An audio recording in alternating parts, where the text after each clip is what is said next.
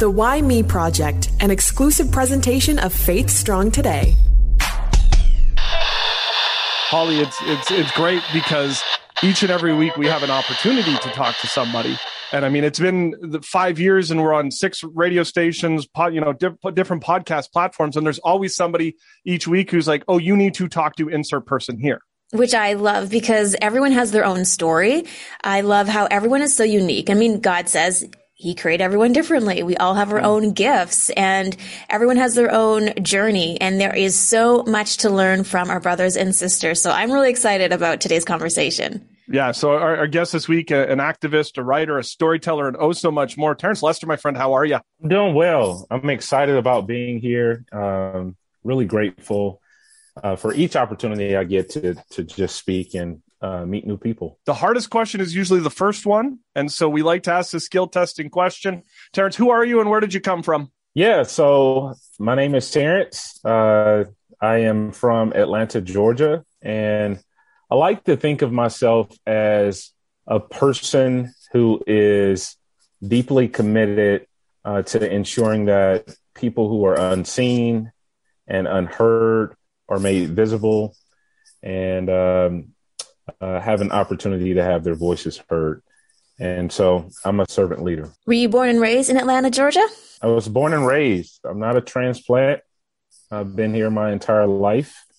I grew up here, and this is where my family stays right now. So I have a wife of almost 16 years, and I have 2 beautiful kids.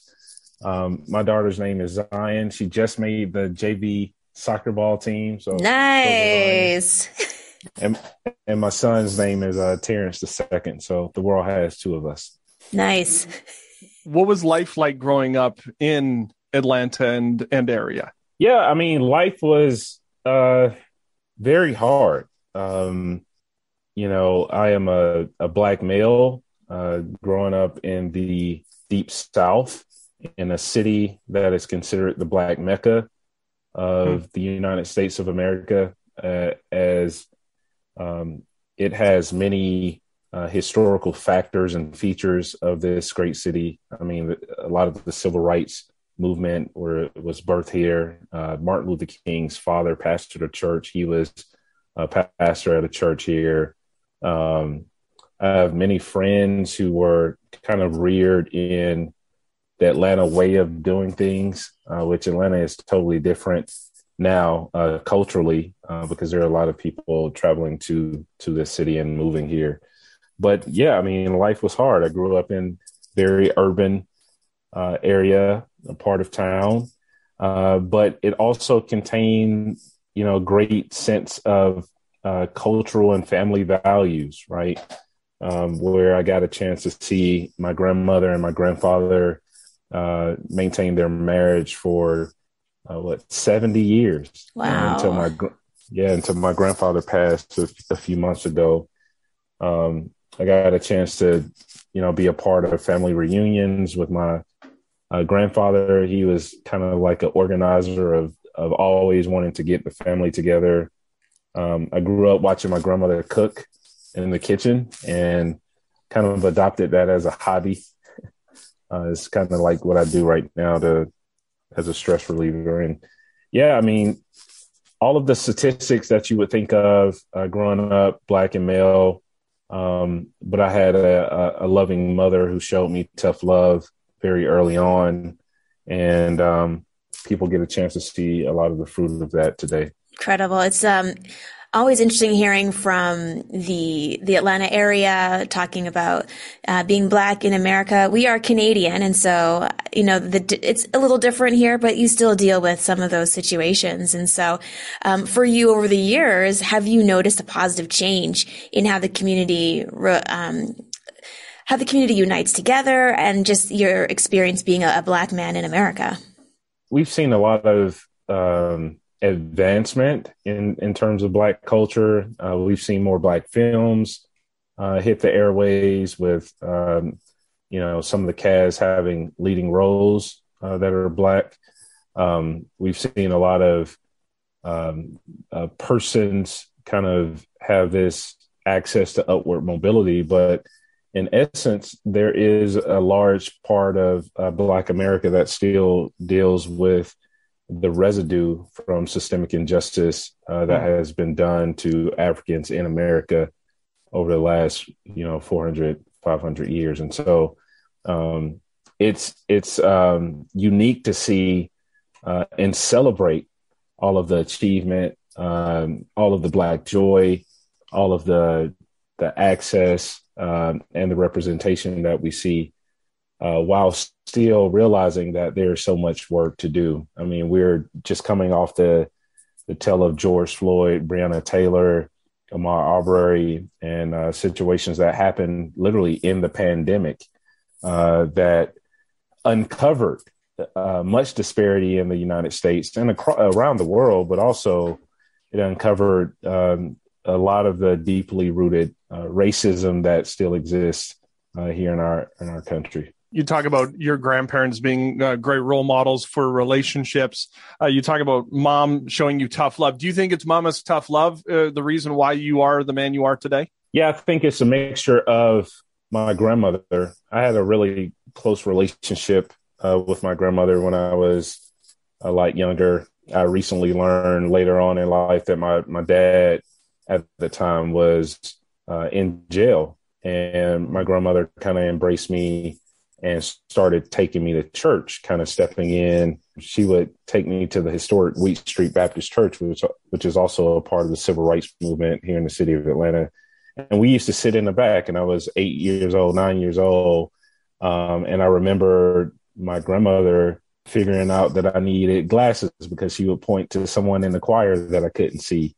And she would talk about the preacher preaching and what it really meant. And I saw my grandmother serve in various capacities. My family also faced a lot of hardships and dynamics. Like my mother and father obviously separated, divorced, and I grew up without a father in my home. And so there were times when there were gaps in my development where I was trying to figure things out. And my mom, being a Black woman, was trying to do the best she could, work multiple jobs and also take care of my sister and myself. And many times I missed the moments to really understand why she was being so tough on me until later in life, realizing that she was pushing me to become a strong man that would be representative of what a Black man should be in the context of our family. So I am very grateful to my mother.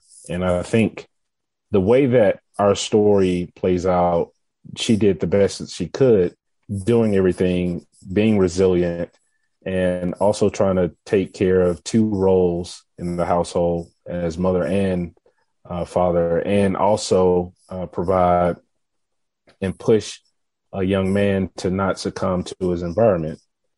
So when I look back, she's a hero.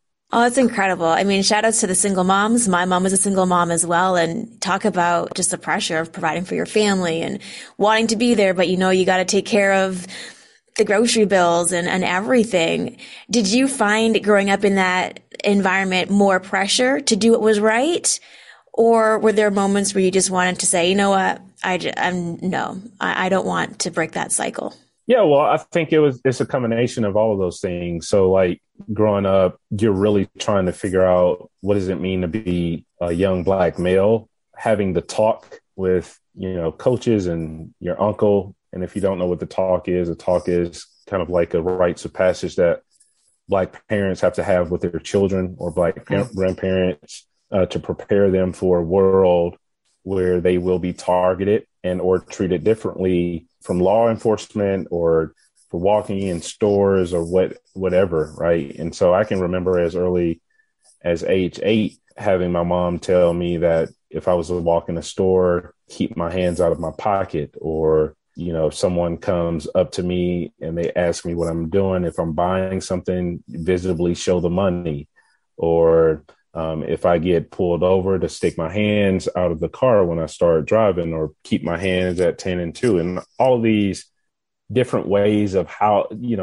trying to understand how to be, and then you're dealing with the complexities of the environment. You know, you see poverty everywhere. You see, you know, your peers struggling, their families are struggling, and there's not a lot of tangible examples of what it means to overcome this. And so you're wrestling with this dichotomy of this is normal, but no, this isn't normal. It wasn't until I was 20 years old. I had dropped out of high school, went back as a fifth year senior. It was the most embarrassing time of my life. And I did it because I had met this guy experiencing homelessness on the street. He pulled me aside one day. He was like asking me, did I go to this school? It was an alternative school. Right now, I lead an organization called Love Beyond Walls, and our organization actually supports students that goes to that school, and it's less than a mile away. This is the very school that I stopped going to, right? And this guy tells me, one day you're going to be a leader, and, you know, just started talking to me about some random stuff that I had no clue why he would be talking to me about this, but it was in the company of some of my friends. And so I walked away. And it was that in that moment, I got the courage to go back to school. I finished school, go off to college because I was trying to figure out what I wanted to do with my life, and got in trouble at college. I was literally in a jail cell at age 20 when this guy who had gotten locked up for, I think he had left his driver's license somewhere. He got pulled over and they took him to jail. He was actually deeply involved in the church, and his dad was a pastor. And so I'm in this cell with him, and he's talking to me about, like, what am I doing here? And like talking to me about like the gospel and like telling me about God's love. And I'm like, dude, like we're in trouble, you know? And, long story short, I mean, he shared his faith with me. He had gotten out before I did. The next morning, my mom came down. We go to court, and this judge is just handing out like sentences. It's a small rural town, so there's obviously some hints of racism there. And he gets to me. He calls me up.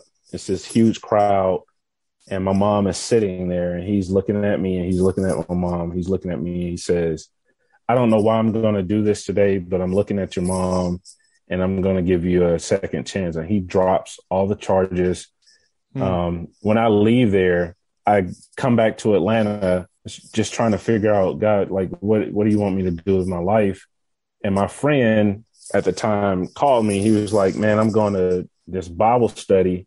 He was like, I like this girl that goes to this church. Would you just come? He wasn't even in church. He just wanted me to go. Yeah. I was like, all right. And so I go with him to church.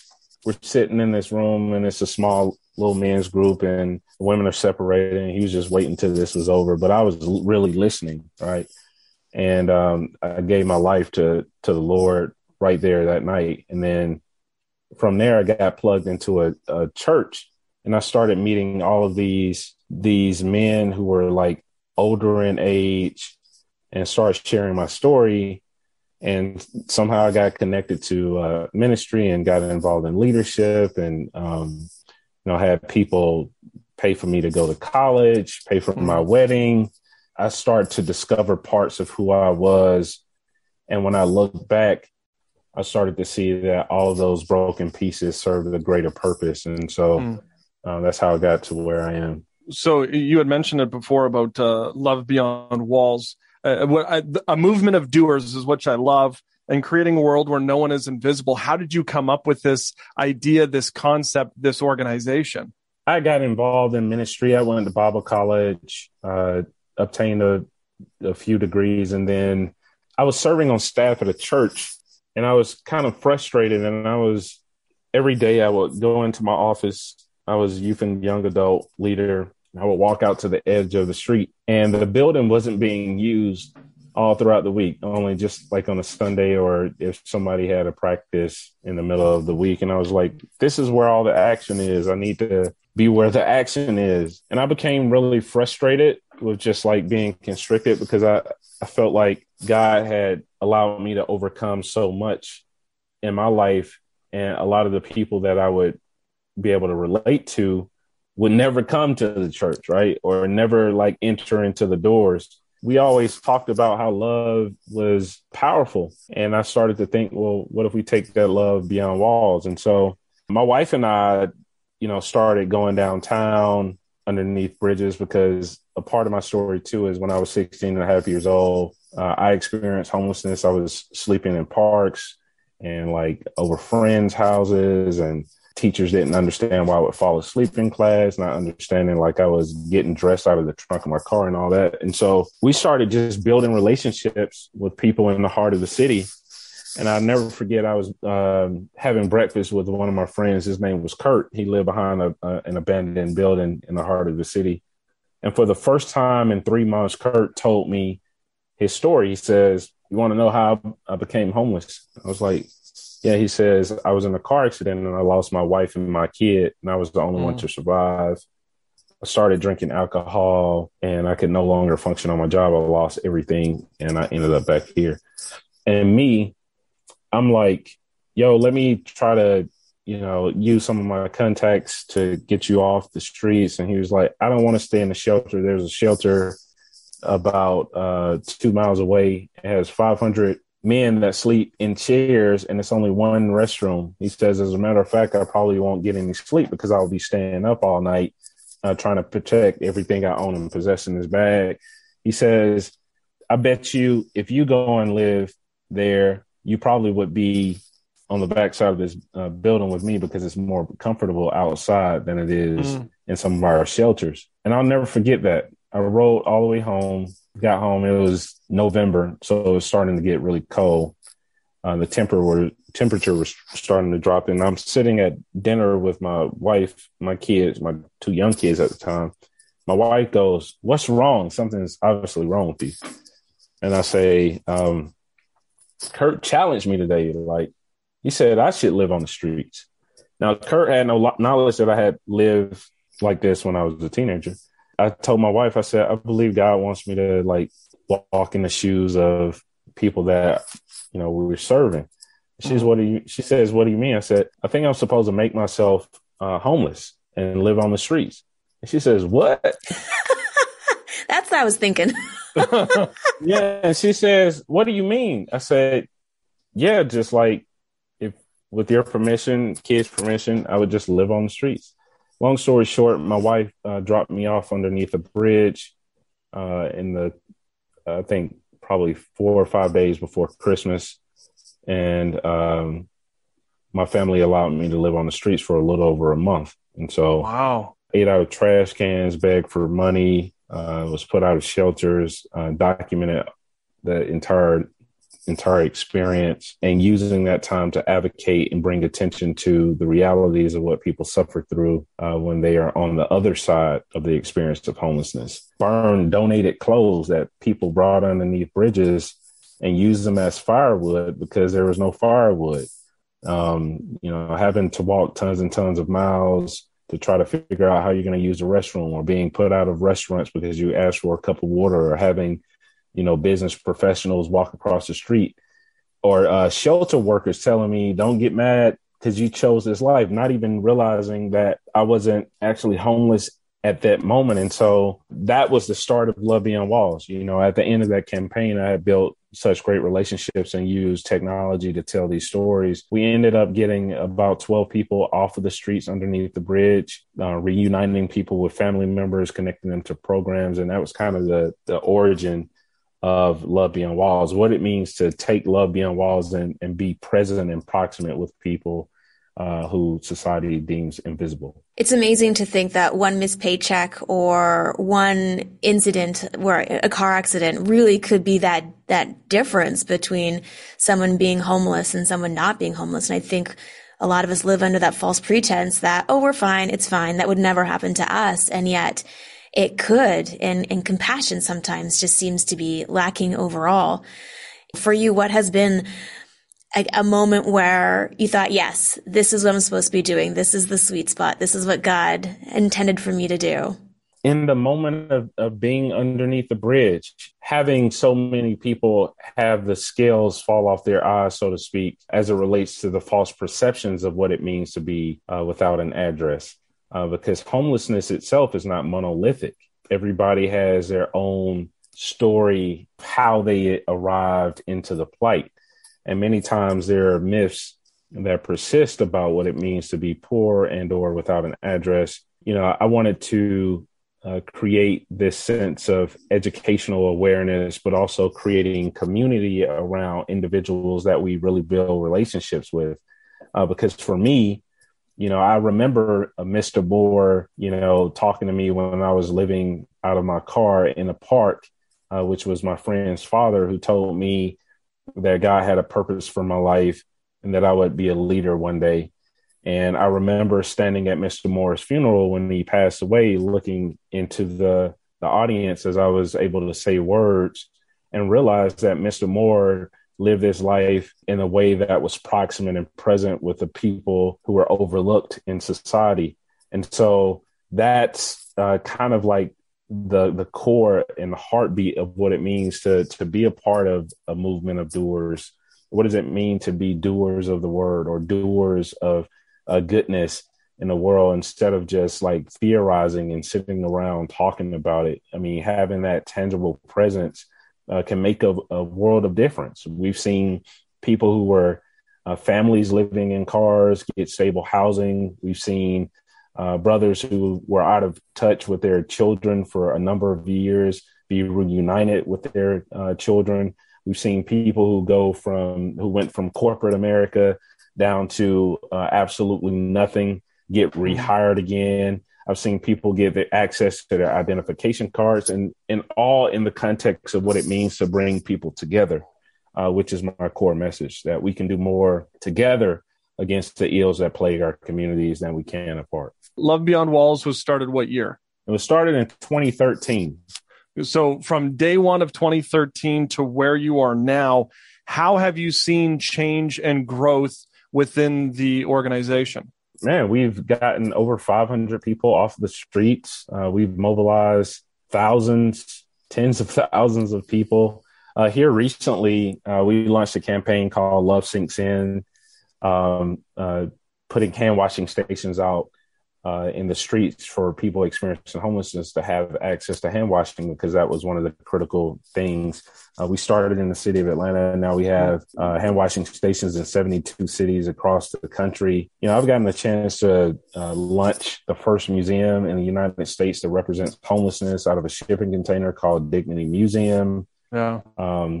We've educated a lot of people. We've done documentaries. Here recently, I just released 2 books centered around the things that I talk about often to groups of people. One is called I See You, How Love Opens Our Eyes to Invisible People. And the other one is When We Stand, The Power of Seeking Justice Together. Currently, I'm working on a children's book related to homelessness to educate young people about what it means to see others, that every single person has worth and value, regardless of their social location. I like to also say that people without an address are our neighbors, right? Just because someone doesn't have an address does not mean that they're not our neighbor. And I like to talk about what it means to be about the whole community. Going forward, I'm hoping that Love Beyond Walls continues to fight against ordinances and laws that criminalize what it means to be homeless, or educate more people about how they can tangibly take actionable steps in the context of their community. It doesn't just have to be Atlanta, but all across the country. And to continue to create innovative campaigns that will cause people to think of how to repurpose and reimagine how we use excess around us to actually solve issues and problems, which is one of the things that we've done really well. This is the Why Me Project podcast, so it is that time. We reflect on your life. Is there any moments where you asked, why me? Whether it's in a valley, things weren't going so well, or a mountaintop? I had launched this campaign with Love Beyond Walls where I lived on top of a bus that was donated to our organization for a month in a little tent, because I wanted to retrofit it to create a mobile barbershop and shower for people experiencing homelessness. And at the end of the campaign, we mobilized about 500 people to get involved. And I didn't know where we would get barbers and beauticians. And somebody saw the story on the news and reached out to us and said, hey, there's this barber school. I go up to the barber school. Barber instructor introduces us to this guy named Jamil. Jamil was 27. He comes, starts to volunteer and cut hair on our bus and help us groom people experiencing homelessness. And I asked him, I said, Jamil, why are you doing this? He says, because I haven't seen my dad in 10 years because he's homeless, and I'm hoping to one day run into him. Well, 3 months later, we ran into Jamil's father. He was able to make his own father over on the bus. And to date, his dad has been in the program and has been off the streets for a little over 4 years. And that's kind of like a why me moment, because sometimes I get visions about things to do that may be really radical, but they have a greater purpose when I yield myself to just serving humanity. As we always say, before you judge, you walk a mile in a man's shoes. And this man did so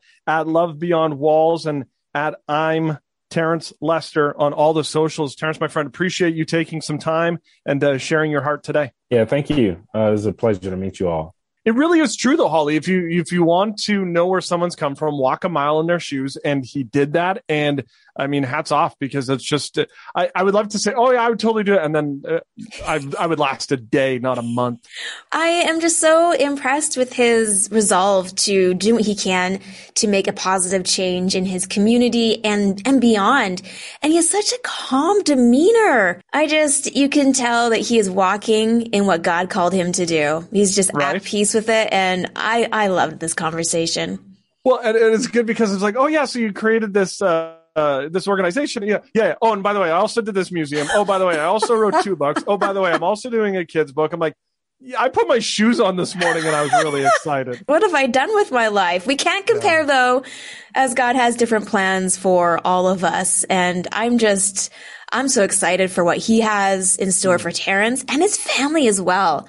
Yeah. I can only imagine his kids seeing what he's doing and how that is really creating some incredible leaders for this next generation. Thank you to Nathaniel for sending in the idea of talking to Terrence today. WhyMeProject@Outlook.com. Find us on all the socials, whether it's Instagram or Facebook or the Twitter. And then we also have all the places for our podcast, Holly. Yeah, absolutely. So wherever you get your podcasts, make sure you look for us, Why Me Project. And of course, head to faithstrongtoday.com.